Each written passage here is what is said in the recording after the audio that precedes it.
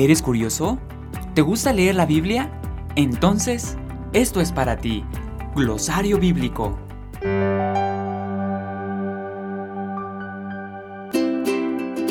¿Sabías que en la Biblia se registra la construcción de 4 moradas para Dios?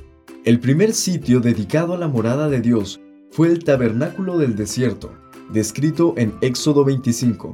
El segundo templo se encuentra en Primera de Reyes 6. Este fue el de Salomón. El tercero fue el templo de Zorobabel y se encuentra en Ageo 2.